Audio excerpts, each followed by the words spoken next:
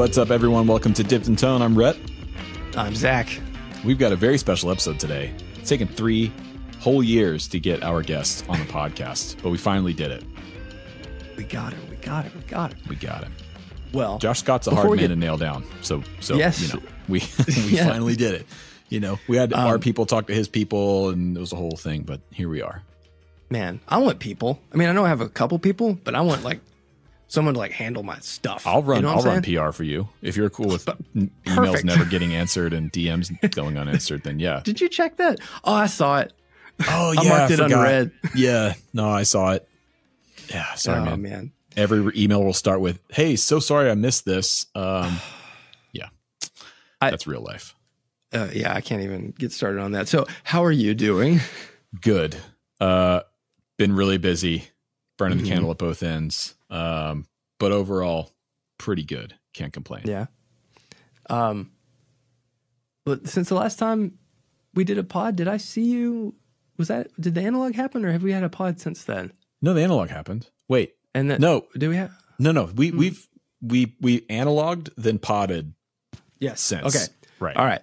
So it's been so for me, I've been traveling, and like when that happens, this probably happens to you too. It's like every weekend you're like going somewhere, my whole brain just goes and stops working. So I went to Auburn, Alabama. Yep. To Spicer's Music and did they had a in-store event. And then the following weekend I went up to Chicago for Reverb and CME's boutique effects pedal showcase. And it was really fun. And I got to see like a good time.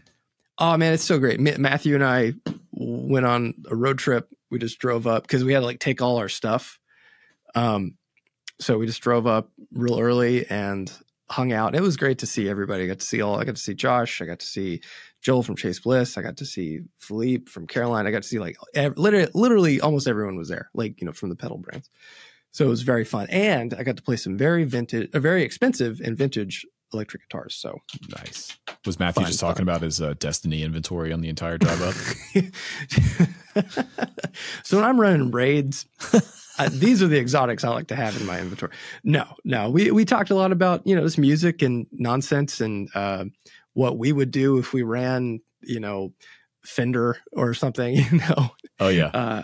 Just that sort of stuff for 8 hours. So, you know, pretty normal. I want to go next time. You will. We'll get you in there. Nice. Yeah, man.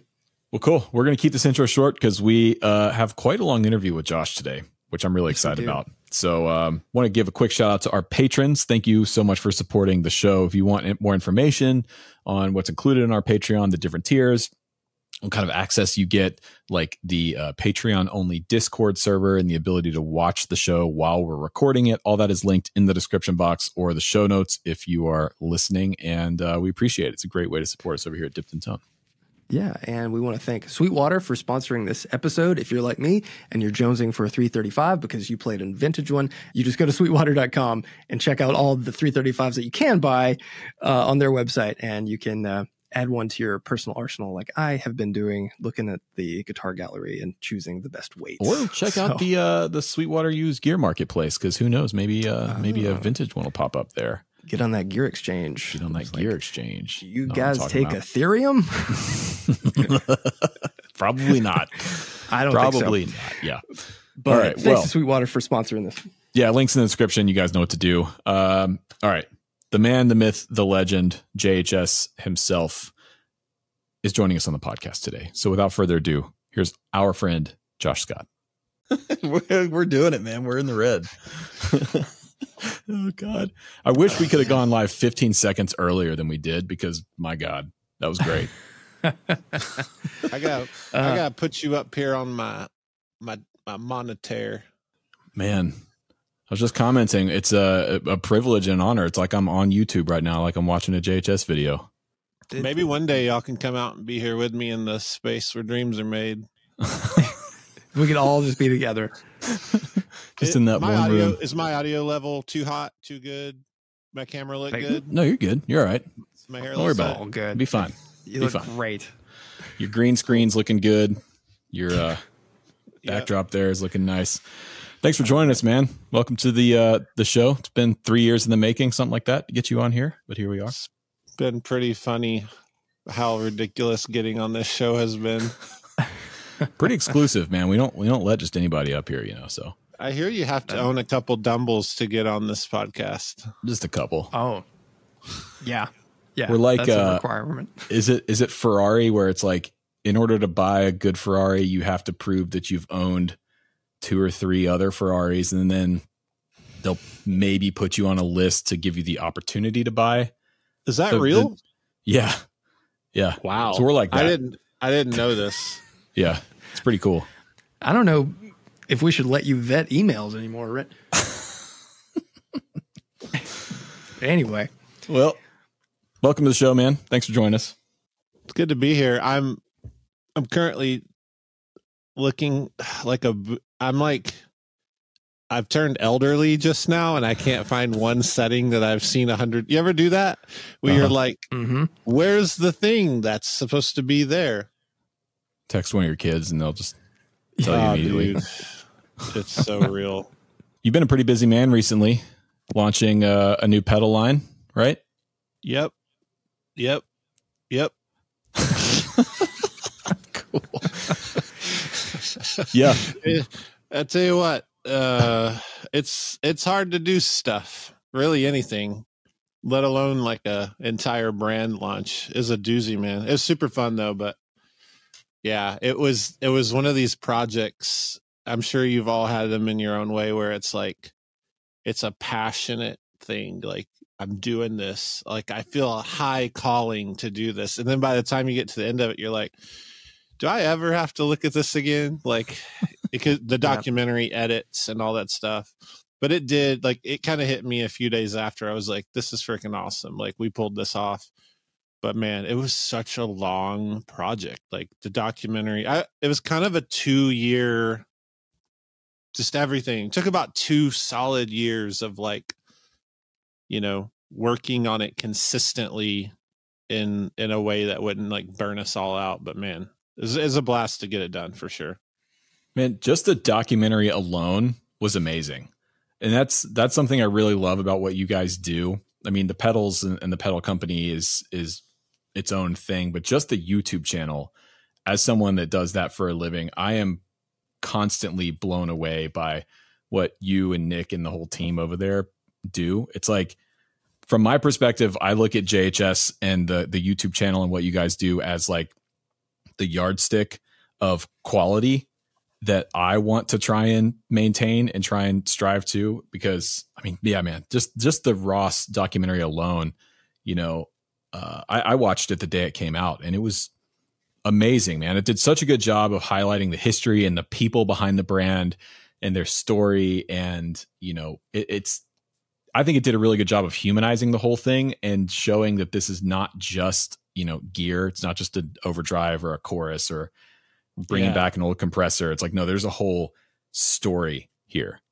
That's cool. That's important to me. I mean, it's more important than the pedals. Even I just love the stories and stuff. The pedal circuits were the easiest part of the whole thing. But yeah, it's cool that it's awesome to have worked so hard and then see the impact that just a good story has. We got inundated with messages of like, basically like grown men saying, man, I cried about pedals, like, like, which feels a little crazy, but there is something about the humanity and all of this stuff we do. And it feels good in a world where it's like algorithms, like, subscribes and all this stuff, to just like, man, humans make stuff and we're good at it. And telling those people's stories, like Bud Ross's story to me was so wild that I'd never heard it really told. It's just a cool story. A dude from nowhere, coal mining town in Virginia, moves out to Kansas and starts this like guitar empire. Just such a crazy story. Yeah. How hard was it to keep all of that a secret? There were points where I just like, it was funny because the drive to Chanute, which is where if you hold an old Ross pedal, it says Chanute on the bottom. The main factory was 110 West Main, and that drives about 2.5 hours from here. So I was doing a good bit, and I just got to where I was like, in my head, I'm like taking photos and like just I'm in Chanute randomly, and I kept waiting on someone to put it together, but like nobody. I kind of quit trying. I was like, yeah, I'm in Chanute, and I'm like interviewing some people about an old company here, and like nobody caught it. Nobody. It was kind of obvious to me, and I was like, well, it was hard. I mean, because I'm doing, the way I do that work is there's this huge lift of finding people. It's like, how do you find the guy? Like, we found the guy that ran the factory. Like, how do you find him? Well, you just dig through family. You're like looking at old photos. You're trying to be like, where's this guy? What did he do? And you're asking family members who almost don't know much. You find the people, then you interview them. Then you leave and you dump all the footage and you transcribe it. And then you make these like basically personal Wikipedias about each person and each pedal. And then you're digging through all that. And before we film, we're essentially writing, a 10,000 word essay or more. There's actually more. And then you take that essay and make a documentary. So yeah, it was just a lot. I was like always thinking about Bud Ross, and like no one knew I was thinking about it. I would find myself doing stuff like just weird stuff. Like when I came to Nashville, I ran it, we did the little pop-up, and I had a situation in Nashville where I saw a custom amp and I found myself just like staring at it. And it was like, yeah, it's like I was in my own world. Oh, and Rhett, when we were in Tulsa, the guy had all the custom stuff, and you knew at that point. I told you what we were doing, but it was funny. I found myself like interrogating this guy about where he got these custom organs. Yeah, but not being able to really bring it up, So it was kind of weird. It's like a weird thing to be so immersed in a subject and then not be able to like have fun talking about it, which internally we were like sick of talking about it. That's what happened is like 2 years later, we're all like, okay, Josh knows, like we know everything about Custom and Ross. We need to move on or we're going to kill each other, internally. That's the best way. You don't have to create an NDA. You just make everyone sick about it. Yeah, no one wants a to natural NDA. Yeah, it's funny to have such a passionate, beautiful story that I truly, deeply connect with, and just be like, "Oh man, that was good. What's next?" Like, because that program, I've always been such a fan of documentaries, and earliest memories, even like bonding with my dad and stuff, were like Ken Burns documentaries, and so. Getting into YouTube, it's this world of, I never thought I'd make videos, period. But then you get into YouTube and you're like, how do you edit? And then you start watching TV and you're like, oh, that was a cut. And then you realize everything's not what it looks like, right? I can't even watch a reality show. It's like impossible because you're like, that's not even the same day. Like, yeah. But I think back on those Ken Burns documentaries now that I've done some of this, and I'm just like, geez, the dude did like, I think the Civil War is 12 hours. I mean, it's this wild, is like, man. This is in the 90s on TV. Like,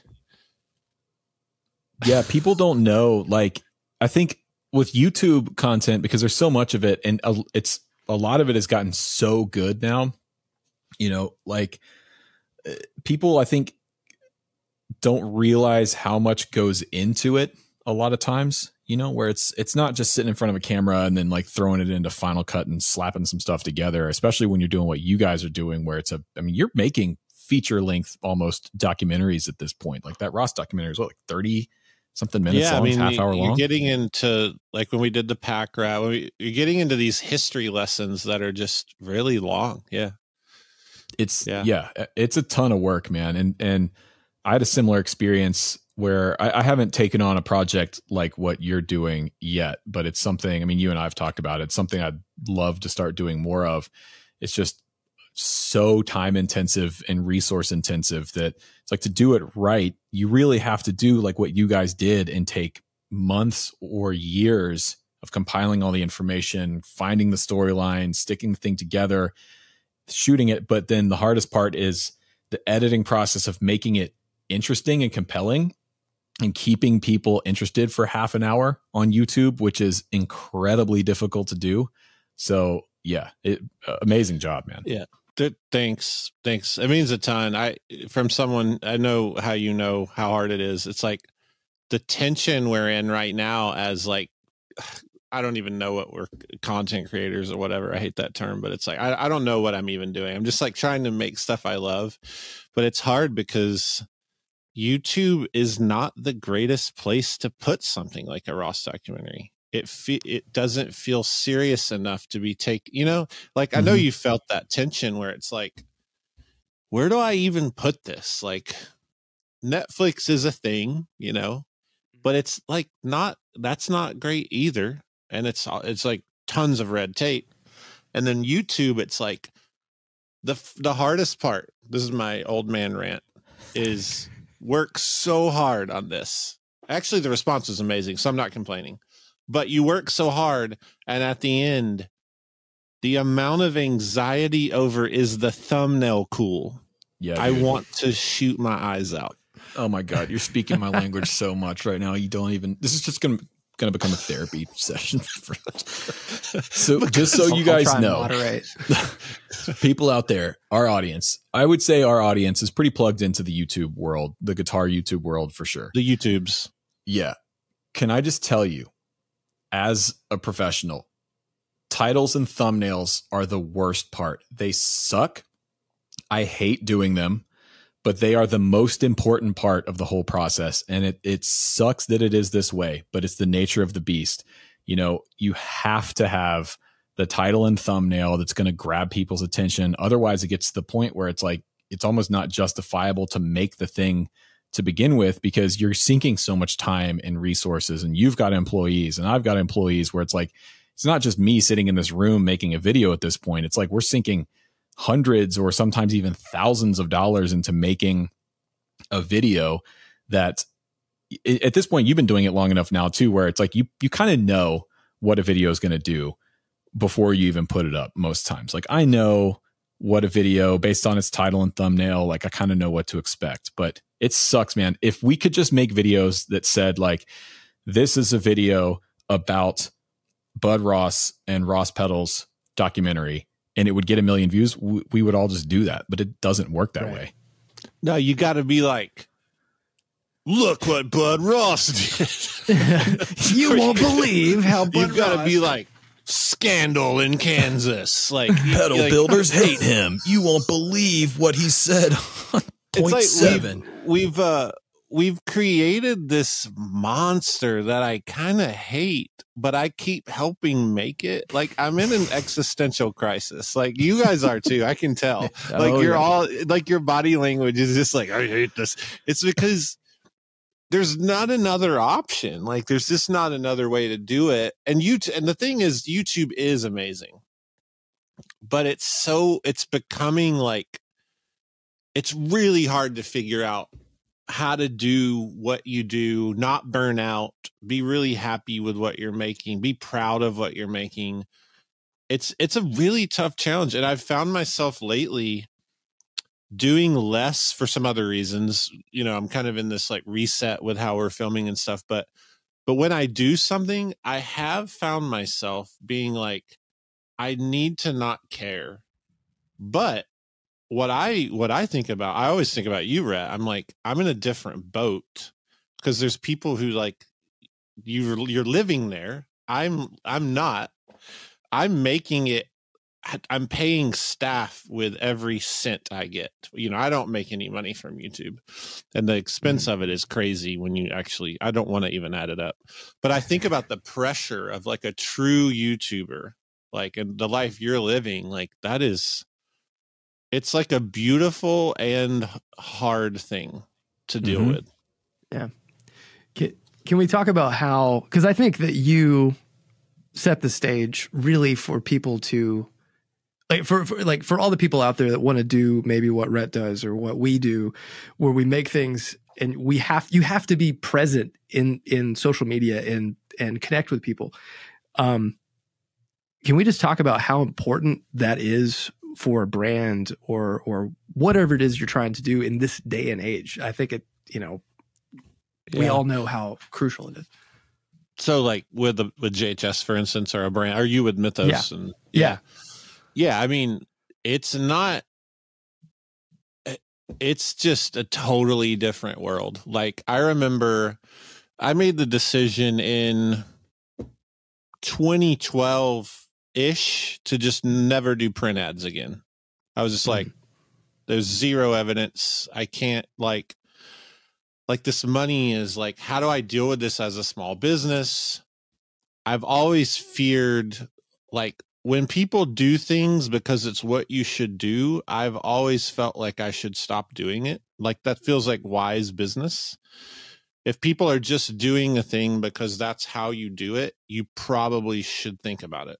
So that's like, I've always thought about that with business. So I took those print ad funds and I just assigned Nick. This is back in the day. Nick was like 8 years old. And he wasn't 8, but you know. And I was like, hey, I just want you to make videos.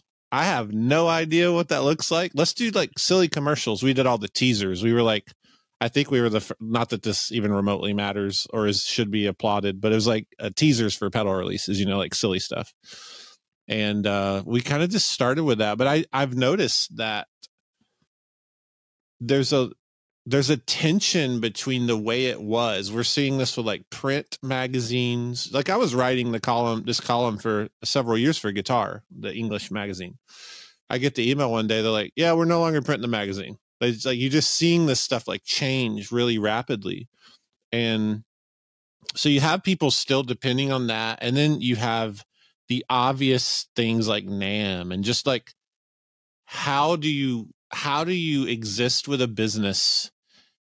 Because it's just so different. You know, I think we grew up in the 80s and 90s and you're watching these movies with like huge budgets and like Pepsi product placements and like $1 million, like, you know, Donald Trump cameos in every movie and all this stuff in the 80s. And now it's just nobody cares. Like nobody cares. So you have this culture now. What's most important, landing the plane, what's most important is, can I relate to that guy that builds the Mythos pedals? That's really what people care about. Like, is he a complete jerk, or like, is he like, would I be his friend? And I think that's what's happening. And that's why you have the influencer culture for sure. But I think in guitar gear, it is so obvious right now when people aren't doing that. I think it's become really obvious. A lot of the feelings of being out of touch, you know, not that I'm in touch or you're in touch, like we all have our own problems, but you can really tell when a company's like stranded in 1992. Right. Yeah. Yeah. That's my band. I have a band, Stranded in 92. Oh, that sounds. I'll put that on my list. Right. we just play all the grunge stuff before grunge was cool. No, I think you're right, man. I think it does come down to relatability. You know, there's all this interesting stuff with YouTube specifically, but now TikTok and these other platforms where it's like people feel like they have, people feel like they have a relationship with the people that they watch. For instance, like Zach and I are huge Tested fans, Adam Savage fans. You know, I grew up on Mythbusters. Amazing. It's incredible. Such a great, I've never met Adam. Zach has, luckily. Yeah. I saw that photo. Didn't you get like 11 seconds with him or something? I had a few. Yeah, I had like, I don't know, maybe a minute. He was very patient. It's very nice. But I've been watching him most of my life. I've been watching Adam Savage, first on the Discovery Channel and then for the last 10 years on YouTube. And I've never met the man, but I feel like I kind of know him. And in many ways that's cool. In many ways it's kind of scary and weird.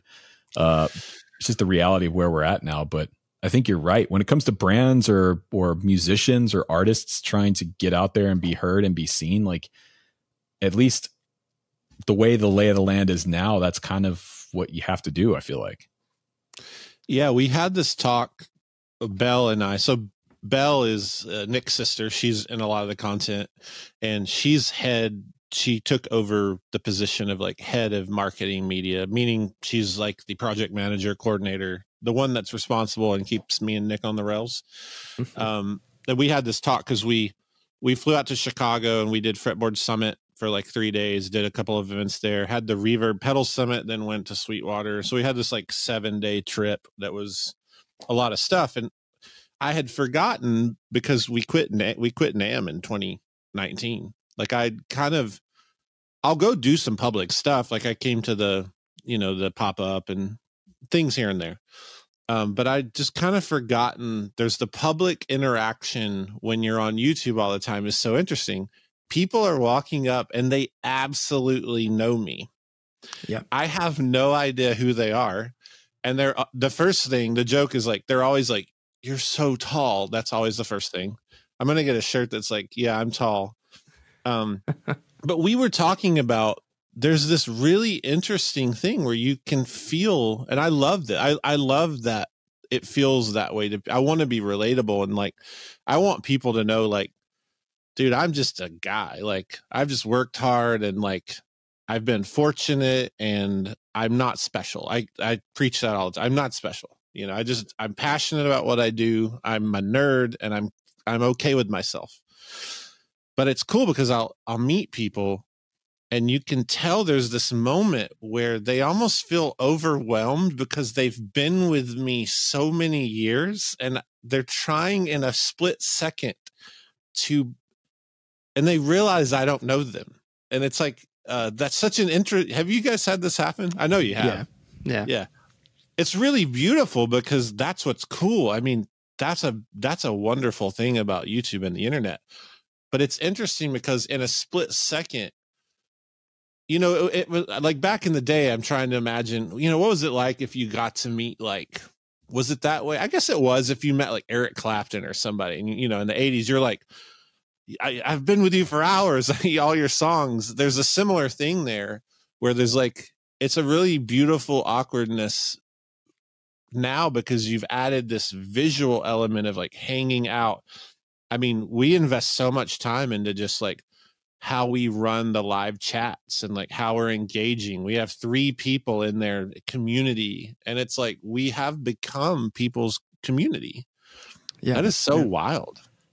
That's beyond the records that we listen to. We actually are like, there's a community that's visual and it has its own language and inside jokes. Like, you know, Sick Burn, like the Rhett Scholl slide jokes. Like, it's wild. It's like a living community through YouTube. Well, and you and Zach both have this interesting side of it too, where it's like you guys make products that are not just gadgets or you know, widgets or whatever. You're making products that people use to express themselves and to help find their sound on their instrument, whether it's like, you know, a hobby player in their bedroom unwinding after a day of work, or someone who's going on tour, you know, with a big artist or whatever. Like, you guys are both making things that people sort of rely on to express themselves or to work with or to write with or to use, you know. And so there's a connection there too. Like years before I knew you, Josh, I owned several JHS pedals and I bought them when I was, you know, a working guitar player. You emailed me for an artist endorsement. I did. Should we tell that story? I've never told this story. Dude, yes, please. I sent you the email, right? I found the email a few years ago. I can't remember. I love it though. It's such a good story. Anyway, I'm sorry. Well, what I'm saying is like you guys have this extra connection with people aside from just the YouTube and the content creator side. Like, you guys are giving people tools that they use to express themselves and feel connected with, you know? Yeah, absolutely. But yes, I did email you when I was 22. Oh, can we please hear that story, please? Okay. This was like 2012, I think. I had just gotten out of music school and I didn't know, like, I had heard of like what an artist endorsement was, right? And so the way I figured was like, oh yeah, you just, if you're a pro player, you just email these companies and then they just like give you gear. So I did. I looked up I think it was like the info@jhs.com or whatever. And I sent you guys an email and I went back and found it a few years ago and texted it to you because there's no way you ever saw it. It would. During the musical, I think we pulled it up. I probably did. I mean, we were really small back then. Yeah, in 2012. Were you in Kansas City yet? Yeah. Okay. Well, so 2012. Yeah. So I wrote this email. I'm 22 years old, and I think all I was doing at the time was like playing church gigs around town. I was teaching lessons full time and like playing mega church Atlanta gigs. And I like wrote you guys this email, said, "Hey, I'm Rhett. I think I said like full-time professional guitarist because I wanted you to know that I was both doing it full-time and I was a pro." And I said, here are the churches that I play for that you've never heard of. I think I just started playing with Noah or something, and I sent you a video link or something like that. And I was hoping to get some kind of artist deal endorsement on like a Morning Glory or something like that. And whoever it was emailed me back like a day Zach. later. Yeah, it would have been Zach. So Zach emailed me back and was like, "Hey, Rhett, thanks so much for, interest in JHS. We're so glad that you like what we do. And that's so cool about your gigs. Unfortunately, we're not taking on any more artists on our roster right now." I was like, damn it, man. And then I just went and bought a Morning Glory. It's such a good story, man. You were just shredding for the Lord and just trying to like, trying to get free gear, man. Man, like that email, that cold call email, it's still a thing. How many of those do you get, bro? How many do you get? Not as many as I used to. I think it felt like, and now it's all Instagram messages. It's like, "Hey, big fan, Can we talk? That would bore people to death, but man. But Instagram is now another email, and I don't know what to do with it right now. It's so much. I answer almost every. I probably shouldn't even say this. Almost every message I get, I answer. Much to the chagrin of my family. But are you just like at all times on Instagram? No, it's just like, I don't know. It's like if you're not doing anything, I just check my messages. That's that's my worry stone. It's like, I'm gonna just check my messages. But I don't have any notifications or anything like that. Okay.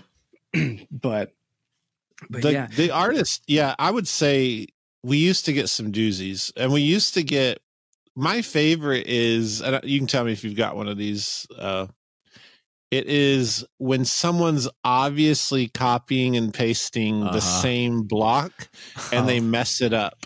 So I've gotten many. I would say maybe 10, right at 10 that were supposed to go to Earthquaker. Yeah. That's what I was going to say. Yeah.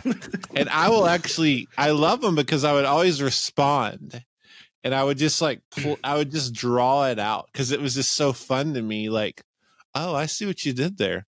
I don't make the disaster transport, but let's talk about how I could endorse you. Because it's always, they'll like leave, they're supposed to like edit the one piece and they'll like mess it up.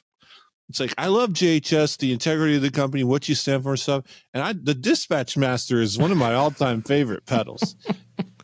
Man, my version of that is, and I don't want to put anybody on blast here, but I've gotten several emails over the years from some very well-known, very reputable pedal and guitar companies that do that thing. Like, "Hey," and they'll just leave it blank.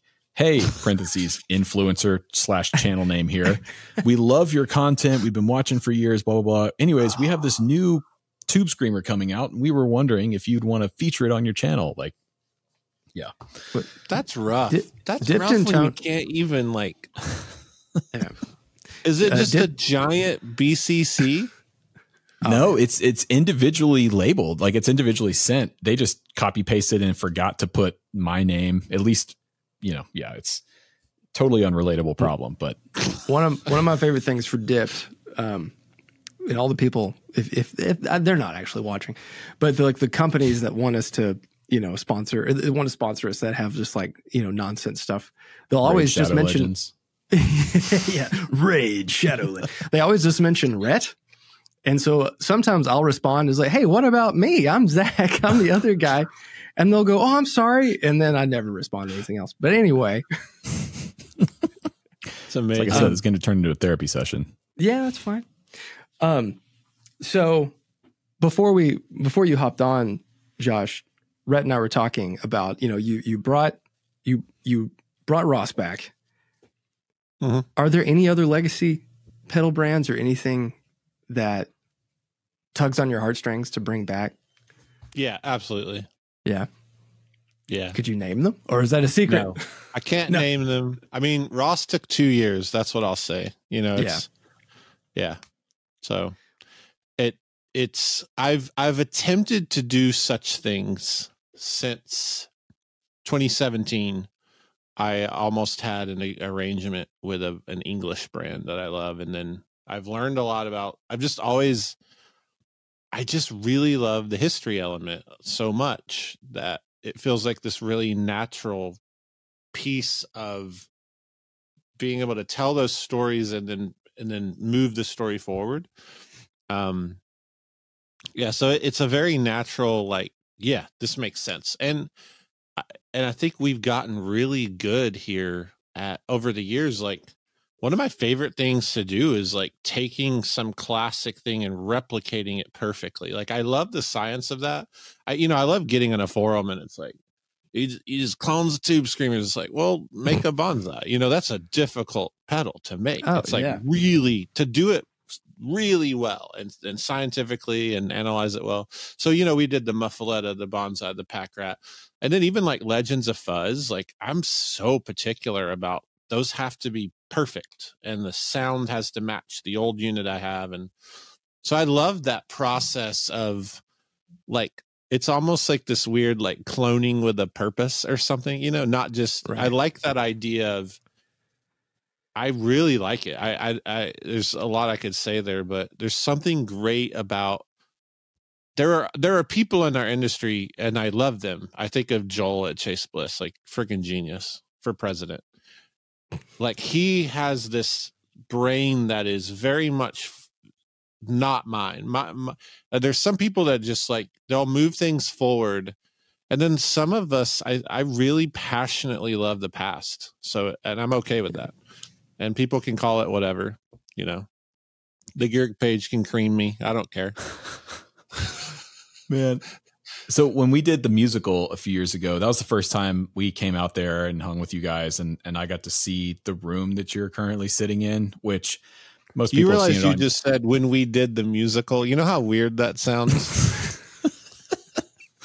Not as weird as the other thing we did that hasn't seen the light of day yet, that I kind of hope doesn't, but that's a whole other thing. But when I saw that room for the first time, it is so impressive seeing it in person, not just because of all the pedals and, the sheer number of stuff that's in there, but the detail and sort of the completion of everything, how you have like, not just, every Boss pedal from this era to this era, but every color of every Boss pedal. So my question is like, when did the collection start? And did it start out as just collecting pedals, or did you always have this idea of becoming almost like a curator of pedal history? Yeah, I can pretty definitively state it happened when I did the muffaletta. Way back, I mean 2002, I would say. There's stuff way back, which is like, I bought a vintage rat for $15. A guy I managed a music store, and he came in, the owner didn't want it. He's like, you can have it. I bought it from the guy for $15. And I remember like having that little moment of like putting that on my board and being like, yeah, it's old, like there was a thing there, but I never like fixated on it. But I remember being interested in that. And like that, there was like this little small seed of whatever chaos I'm now in. And then I think with the muffaletta, we were in the other building on Main Street down here, and I had this big 8-foot folding table, and I had the idea. I came in, I had my notepad, and we were so ridiculously like not capable of pulling this project off, but we did. And it was just very like young and like, I'm going to do this. I want to make a pedal where I perfectly pull apart all these real vintage units, big muffs, because everybody claims all the big muffs are so different and stuff. I'm going to do the research. I'm going to do the work. Like, I don't want to just pull a schematic off free stomp boxes or something. I'm going to do the work. So I'm like, I bought them all. I bought all of them, like every big muff. And so I'm taking them apart, and I'm realizing like, oh, that's not real. That people have always said this. That's false. And it was like this myth buster, like really fun science project. And I'm out there on this little folding table with my notepad and a scope. And like, I had this other guy help me. And then I got John Cusack involved once I got the schematics figured out, like make this switching system. And I remember that was like, I was thinking, I'm going to die doing this. Like, this feels good. Cause it was like, I love like the myth busting element of this stuff. I love telling people, no. Like, this is not witchcraft. These are circuits. Like, we're playing things that the tech of a big muff is from the 50s. Yeah. Like the clipping circuit, Bob Meyer told me to my face in an interview. He's like, yeah, it's just a radio limiting clamp thing that we used to put in radios in the 50s and 40s. He's like, I designed it in like 20 minutes. You know, and then you go to stuff like a Klon and you look at a Klon and you're like, it's freaking cool. I love the Klon. I hate how much they are now.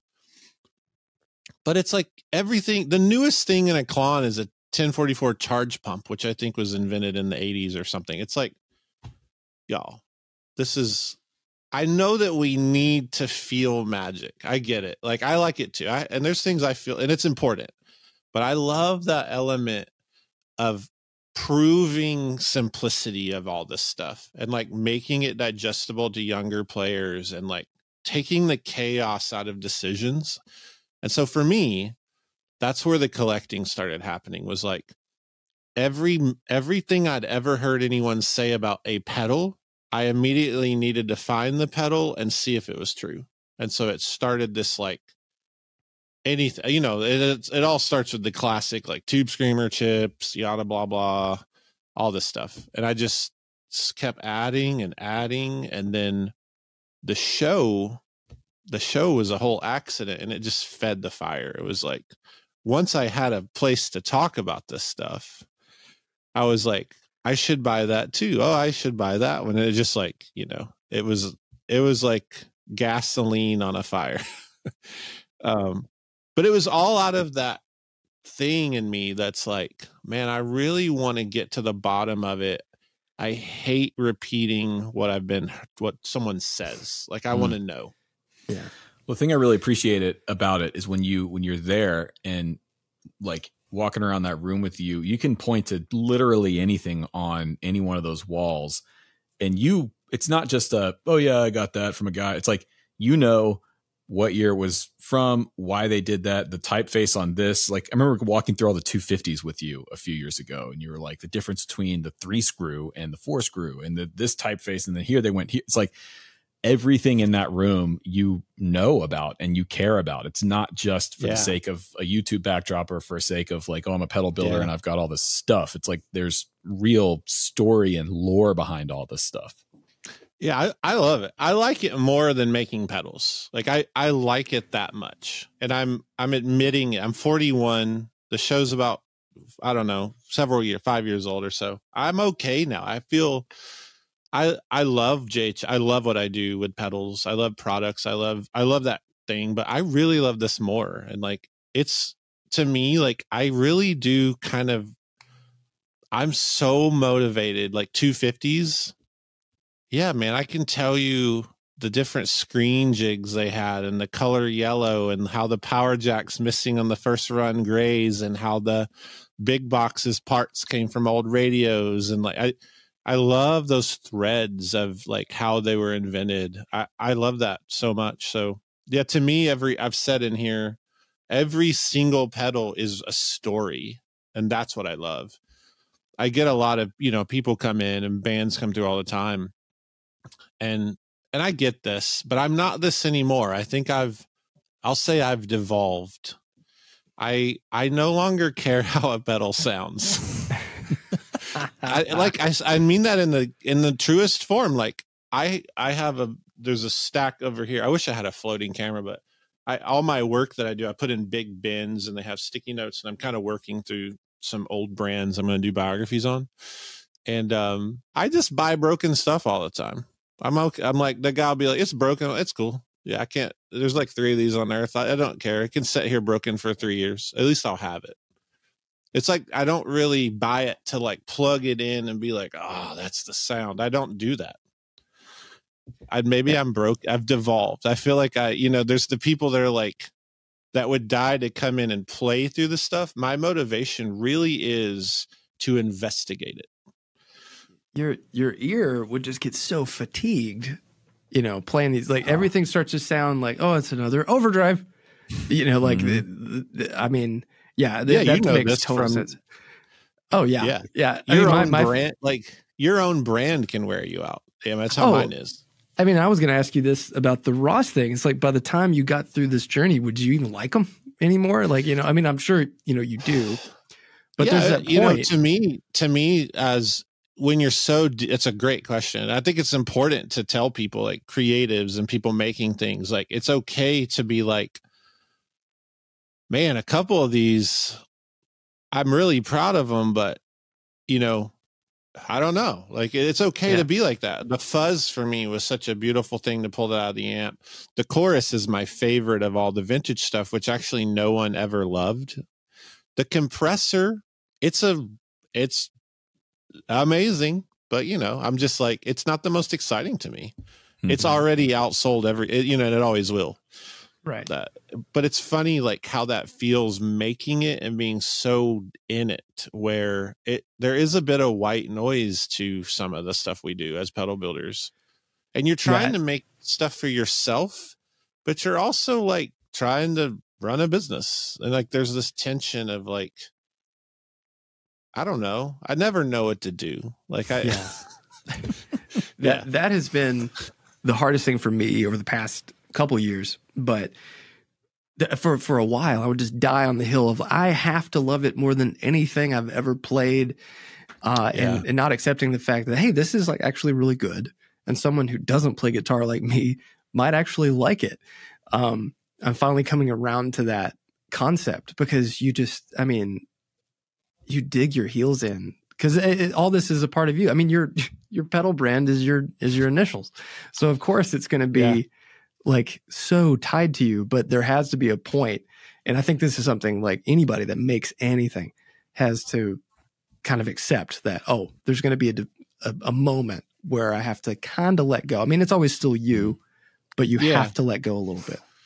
Yeah, I found that easier. I mean, we're at 15-ish years, and I've found it being easier because I love collaboration, as that would be like what I love about what I do. So everything I do, all of it. I love the history stuff I'm doing now. I love all this. I love this angle. I will die in the history. Like, I know I will, like books and documentaries and stuff. Secondly, more than the pedals and the pedal company, more than JHS, I love collaborating inside of JHS. I love my employees and their ideas. I love not being able to do a thing and finding that person. Like, I love the team aspect and collaboration. And I think that's been helpful to me, because that gives me excitement of like, collaborating means something will be made that I can be a part of that I could never make with otherwise. So it always means there's something new, and that always feels good to me. It helps break up that monotony. Yeah. It feels that way as an outsider coming into JHS and just walking around that building and meeting people and hanging out there. Like, the vibe I get is that everyone really wants to be there, enjoys their job. And I think hearing you describe that, it seems like you've curated this environment at that company where everyone kind of has this freedom to work within their strengths almost. Yeah. It's really important that people have autonomy here. Like, I want the person is more valuable than the job roles. And so for me, finding the role for the person is the way I do it. I don't really want to fill a role with a person. I want to find that role that the person's great at. And that means shifting people around. And that means telling some people they're not a good fit. And that means that's a lot of hard stuff. Like, I'm not a fan of some of those moments, but like, this place is really built. It's so important to me. And it can be frustrating because my name is Joshua Heath Scott and it says JHS. And we still get emails like, hey, has Josh repaired my pedal yet? And it's like, bro, I hadn't touched a pedal, and I hadn't touched a repair pedal in 9 years. And people just think I do everything or whatever. And it's so important, like JHS is a group of 40 people, and every single person has a great autonomy in what they do. They have an ability and an openness to come to me and question, and in a proper way, like, hey, we should think about this. Like every manager could think about rebuilding their department if it's beneficial. Like, I like that a lot. And I think it's important in this style of work. It's like we do creative work, but we're also like a manufacturing company. That's so weird. Like, this, it's like, yeah, you have a bunch of musicians or artists. Typically, most of my employment is artsy people, which I love. So you have these creative, free-flowing, wandering souls meeting production deadlines. It's like the strangest, like, it works. And a lot of artistic people are very disciplined, but there's a tension with that. I like the tension of it. I like being able to try to figure that out. Maybe to kind of like wrap some of this up. Are we going to talk about politics and stuff? Oh, yeah, I was actually going to bring up the debates, the Republican debates, to see what you thought I was about that. told we would get to talk about politics and religion, but is that today or? Well, that's our other podcast. That's Dipped After Dark. We should do a Dipped After Dark thing. Dipped After Dark. Oh my God. It'd be like Good Mythical Morning has Good Mythical Evening or whatever it is. Dude, we should totally do that. That's really funny. Oh my God. One thing that I get asked a lot is, how do you get started in this? And like from people that want to do it, or they're starting out, right at the very beginning, they've got an idea. What advice would you give to someone that wants to get into the pedal game, apart from don't?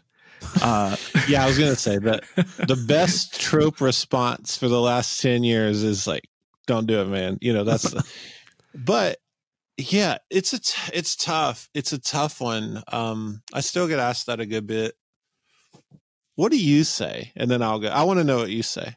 I kind of go back to what we already spoke about. I said, as important as your product is, you have to establish a brand identity.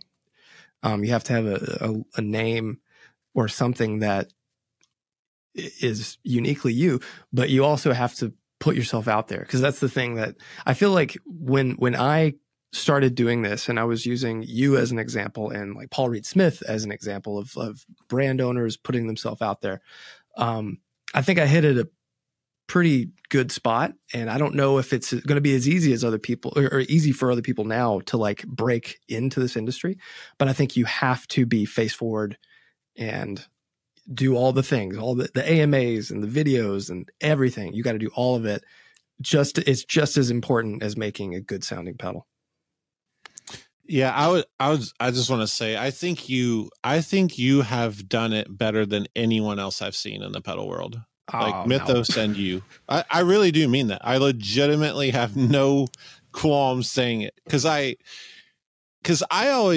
felt a little kooky when I started the YouTube, like, because I had hit a point where I was like, JHS was successful-ish, and I really loved the YouTube and being in front. I love the teaching aspect. I'm an introvert and I get exhausted, and NAMM makes me want to jump off a ledge. I have trouble with interacting, but I feel natural teaching, and I feel natural on camera. I'm fine with it because I'm comfortable. Like, I'm a nerd. I am who I am, whatever. Yeah. I hadn't seen anyone join me in that until you. That's a serious statement. I remember telling like a couple of my people, I was like, you should check out this Mythos guy. It's like, I've yet to see a pedal person just be themselves, and it was really cool. So good job. Thank you. And that was something that was something that my wife was like, you know your gear, your stuff, and you're fun. So just, don't hide it. Just be yourself. And and I'm super introverted as well. I've come out of my shell a lot, but same. When I started this, I like, if you had approached me like in public, I would have been just like, wouldn't have known what to do. So yeah, I've kind of turned to 180, but I appreciate that. Thank you. Yeah. It took me years, man. When my wife and I'll be married 20 years in September, which is wild. That's a country song, by the way. 20 years in September, Rhett. Write that down. Yeah, man. Put that on the list. Rhett and I I can't get off on this tangent. Anyway, it's about a country band. Did I tell you about the idea I had for secondhand sunblock? Come on, Matt. Like that's so it makes me want to grab a guitar. It writes itself, man. It does write it. It's like, what was that? Okay, 20 years in September. Great country song. I never I didn't know how to talk to people. Like my wife is very extroverted and we've kind of crossed. It's been this really wonderful, that's the great thing about marriage. Like when you commit to that, we've crossed and she's taught me a lot about how to just be okay and get over how I feel about myself, my existential crises as a introverted artist. And so I find myself over the years, just, presenting at Sweetwater and going in and pitching my brand and showing up at stores with pedal, just doing it, just against every fiber of my being doing it. And then something happened and I was like, this is me. And I have to be careful because I'll exhaust myself, but you've done a really good job at that. So I guess the question, I'll try to answer the question. Yeah. Number one is in the pedal world, I think what I was saying to you is I say that about you because you've done such a good job with what feels like obvious problems with other brands. And that is you are comfortable with yourself and you're true to who you are as a brand. You're letting yourself be a brand. The choice to be a personal brand is a hot choice. It's a hot take. Yeah. It's controversial. Sometimes I wish I'd called my pedals Jumpin' Jack's Catfish tone devices or something.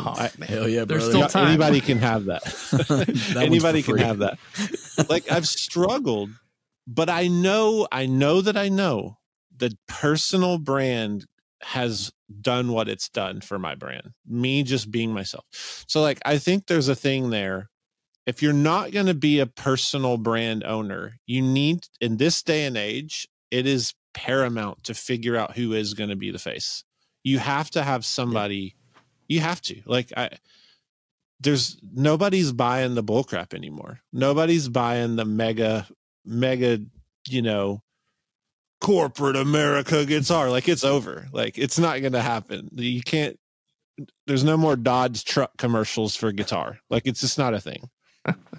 That's a good analogy.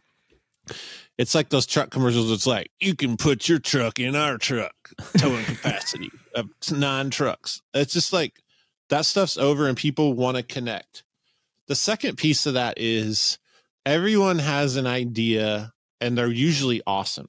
And they equate that to starting a company. And that's a huge, huge red flag because products are not that important in the long term. Brand is more important than products. I believe that with all my heart because products coming up. How many times has fuzz been cool and uncool in the last 4 years? If you're building, you know what I'm saying? Yeah. So the products are I watch a lot of Shark Tank because it's hilarious, but some of the stuff, you can't build a company on this, the pet rock or whatever. The trends are going to go away. So I always say to people, you said it much quicker than I'm rambling on about, but brand is so important. You can have a great pedal idea, but man, you better have a better brand. Because if you're going to make a career, that's the people, if you're saying to me, how do I start a pedal business and have a career? You need a brand. I don't care how great your product is. And the example I use here is the Klon Centaur. Great pedal, better brand, period.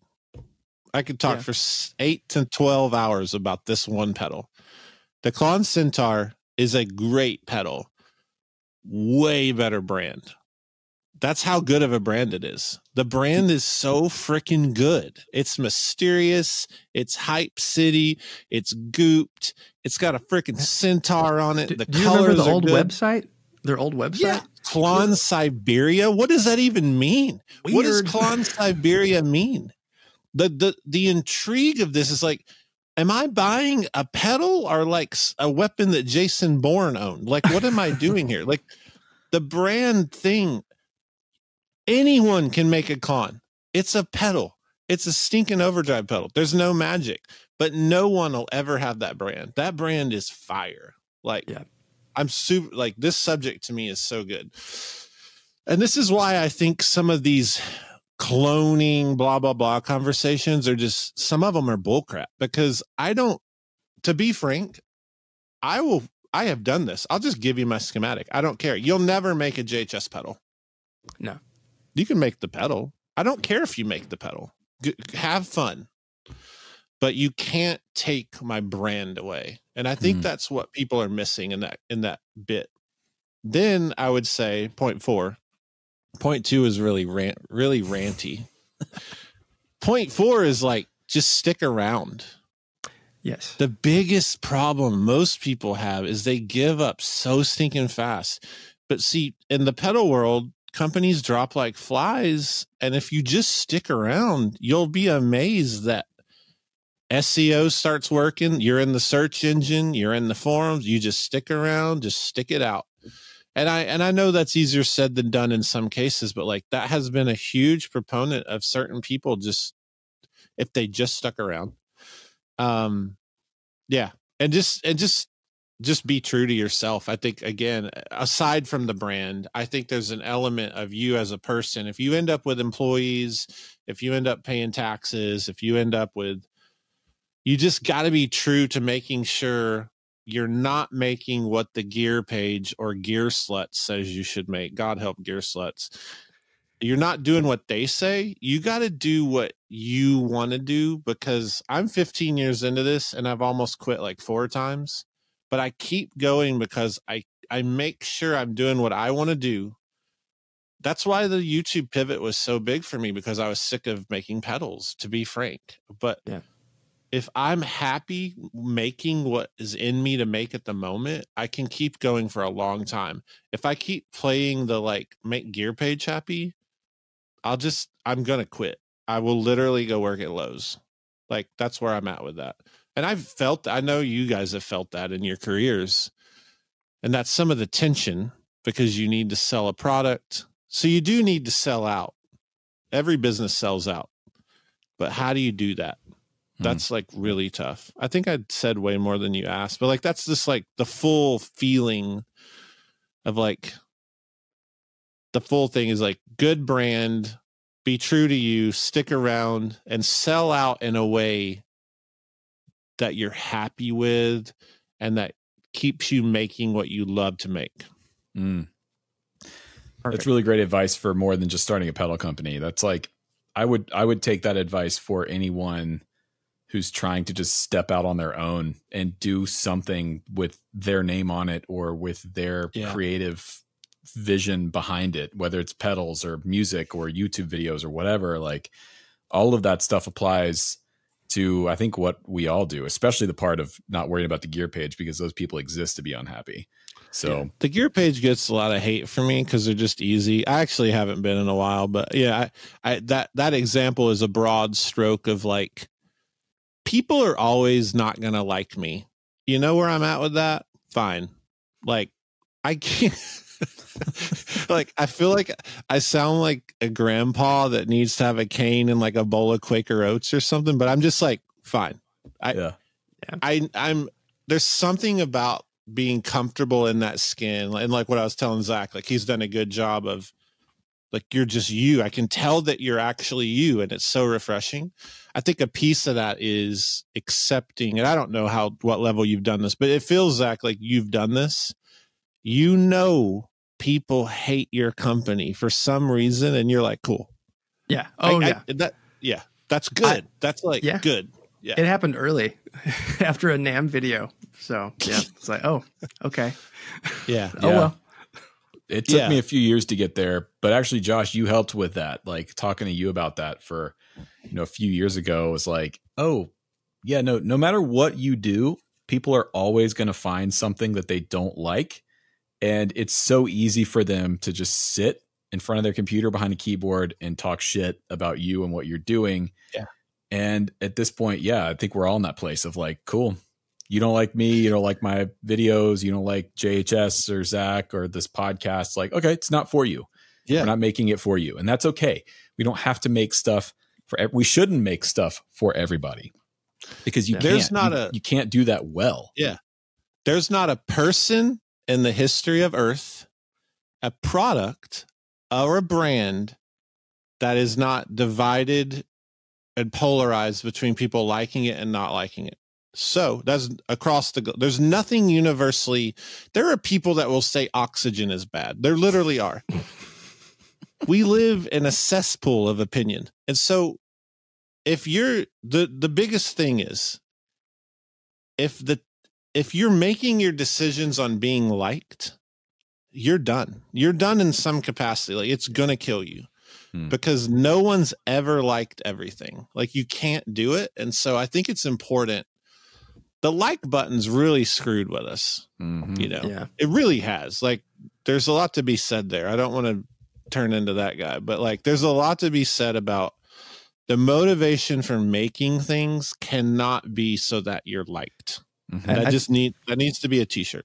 Yeah. I think one thing about makers though, and I don't know if, this is entirely true, but I feel like a lot of us were not necessarily like the popular kids in school. So we came from a place where like you kind of are like the black sheep or the outcast a bit. And you're able to weather that storm a little better than some. But if you've never had to experience that, it's definitely something you just have to prepare yourself for mentally. And it's true. And everything. I feel like most of us are the outcasts, the weird, like the quiet weird or the loud weird kids. And we just, I mean, it's super true. You have to be weird to choose to do this for a living. I have a proton pack right now. Oh man. And that's movie accurate, by the way. That's the real deal. That is film accurate. Oh, I wanted to say. This is so good. Oh, hey. Thank you. Yeah, that's so good. It's on my 8-foot folding table of new products from people.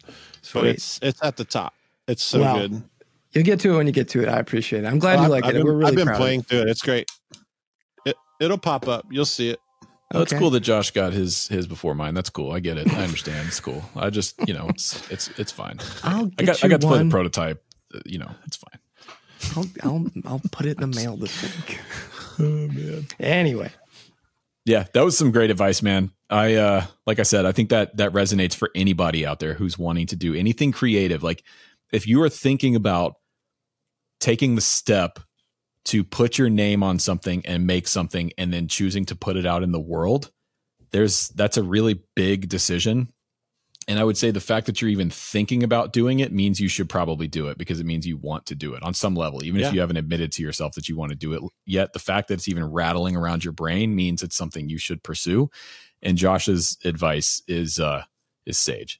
Yes, very true. This is fun. Yeah. I'll come on to Dipped at Night or whatever it's called later. Dipped After Dark. We should do that, man. we should sit around and drink bourbon. Maybe I should come up to Nashville, or we should all get together. Josh, you should do this with us. We'll do Dipped After Dark. We'll all get together in the same room. Maybe it should happen at NAMM or something, or some kind of event. Just like a 4-hour live stream. We'll live stream a presidential debate or something. It'd be That'd great. be fun. That'd be taking a because that's where we finally get to talk about politics. Yeah, exactly. That's the point. That's the whole idea. All right. All right. Thanks, man. Thanks, Josh. Yep. Thank you, guys. I think that might be one of, if not my favorite interviews on the podcast in our 3-year history. Yeah. Josh is such an easy guy to talk to, but he's also so knowledgeable and well-spoken about all the things he is talking about that it just makes for a great time. No matter what, we could literally be talking about anything and it would be fun to watch. But I think he really some deep nuggets of information strewn about in that podcast. Just be thankful I didn't lead him down the bike or film camera rabbit hole, because we'd have been here for 6 hours. Oh, that'll be Dipped After Dark. You guys can No, he is great to talk to because he's genuinely thoughtful about everything. Like when you're hanging out with Josh or talking to Josh, you're not getting any kind of, there's no bullshit with that guy. He's every response, everything he tells you and says there's a lot of thought and energy and just sincerity behind what he says and what he does. And that's what makes him such a cool guy. And so we appreciate it. Yeah. All right. Are we shilling? Yes, we're shilling. Can I go first? Yeah, you go first. Already, because he mentioned it already. I can't speak. Hey, The Fates. There it is. Finally, it's here. I'm super excited, and this was a long journey. I'm very happy that this is done, but the reception's been really great after the launch videos and people getting to try it at the events and stuff. So they are out in the world, and we're building the next batch. This is like, it's funny, like to say like I'm building batches, but that's like, manufacturing, you make like a certain number at a time. Mm-hmm. So people get confused that it's like a limited product. It's not, but yeah, I will get yours to you. I promise. But the Fates is in the wild. I really love the color of that enclosure and the typeface you picked for that. It looks really good. What's funny is even like before I even noticed the A kind of looks like a water droplet, like the center of the A. And I was like, oh, hey, look at that. Look at it. But my favorite thing is that the rate LED is flat. It's kind of hard to see it, but that was like a last minute addition because I knew I was going to have a rate LED, and I went to one of my LED suppliers, I'm not going to say who, and found these flat ones. And I was like, oh man, they'll be perfect. And then we put it in, and I was beside myself. That is so peak happy. Pedal builder right there, gatekeeping your LED supplier. I mean, like everyone's got Google. Like you can figure it out, but I'm like, why should I? I will say, for the people that are still stuck around in the episode, you and I are working on some stuff that will come out next year. And I've been privy to kind of the process here of like what it takes to actually pick things like switches and knobs and LEDs. And it's not easy. It's like there's a lot that goes into it. Yeah. Yeah. Like finding the right, like it's not even just about like the look or the mechanics of it. Like sometimes you'll find something that on paper would work perfect, and then you get it and it's like 10 millimeters too tall. And you're like, oh, you can't put it in. Yeah. So yeah, it's a deep rabbit hole, and it I don't know. We'll get through it. I promise. All right. So my shill is this. Oh, all right. That's the beat up telly. Yeah. The ugliest relic telly I've ever seen. So this happened because I was doing a video, 5 levels of Telecaster, for my main channel. And I partner with Sweetwater on those. They always sponsor those videos, and they send out the guitars. So the way those videos work is I'll just go on their website. I'll see what they have in stock in each of the price ranges and what I think will make interesting for the video. And the nice thing is with the Guitar Gallery, Sweetwater, especially with these like higher end custom shop guitars, you can actually go in and pick a specific one. So I picked this one because I thought it had just the most hideous relic job. And I knew it was going to look good on camera, and it was going to grab a lot of attention and make people angry. And I thought it was going to make a good thumbnail. So I picked it. Mm-hmm. And with no intention of like keeping it. I always send the guitars back. I've got too many guitars as it is. But I pulled this one out, and this was right before we were getting ready to go out and play in Nashville. So we were in rehearsal, and I played it in rehearsal and was like, damn, this is a good telly. This is a really good That was telly. A good one. Yeah. The oddest thing about the relic on that, like hold it up again. So it has all that arm wear, and normally, and a lot of times they'll do this, there's that little wear in between the bridge and the control plate where like you'll put your finger and it's not there. Yeah. It's not very correct. It's very interesting. Yeah. But who the hell cares? It sounds good. It feels incredibly good to play. Yeah. This has like been the only guitar I've been playing since it showed up a few weeks ago. So yeah, I talked to Sweetwater and we worked out a deal, and I'm keeping it.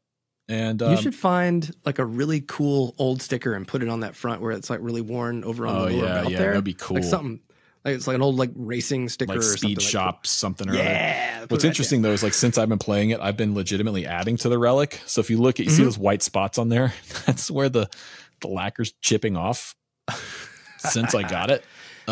Hey, that's what it's there for, right? So even if I wanted to send it back to Sweetwater, I'm not sure that they would take it. I also didn't ask if it was okay if I took it on the road for a weekend. I just did and spent the weekend in the trailer in like 90 plus degree heat in the guitar vault. And it's fine. It's telly. It's fine. It's fine. Turn the truss rod if it's yeah, but I did that, and it's a ripper. It's a great telly. So you know, it was a very nice guitar. The custom shop stuff, whether it's Fender or Gibson, you know, it's hit or miss. I've played a lot of custom shop Fenders that are just like, oh, okay, it's good, but is it $5,500 good? No. Is it $6,000 good? No. Same thing with Gibson. But when they're good, when you find the one that like resonates with you, it's good. Yep. You're moving money around. You're clearing off the credit card. Yeah. Do you take PayPal credit? Yeah. Like those sort of things. Yeah. So, man, there you go. Sweet. The Workhorse Well, Blackguard needs a name, but we don't have to do that now. It'll come naturally. We don't have to. I'll think about it. I'll tell Matthew. He'll come up with something good. Yeah. So thanks to all our patrons over on Patreon. Thanks for supporting the show. If you want to learn about it, click the link in the description of the show notes, and you can find out all the details about supporting Dipped in Tone and joining the community over on Discord. Yes. And thank you to Sweetwater for sponsoring today's episode. Links to everything are in the description and in the show notes. If you're listening, be like Zach, start looking for some, 335 or something, maybe on the marketplace, see what's up there. If the gas bug hasn't bit you, just go to Sweetwater and spend 5 to 10 minutes on there and you'll get bit. Thanks everyone for listening. Thanks to Josh for joining us today. Be sure to subscribe if you haven't done so already. And if you're listening, leave us a rating and review on iTunes or wherever you're listening to your podcast. It helps new people find the show, and we greatly appreciate it. Yep. Cool. Bye. All right. Catch y'all soon.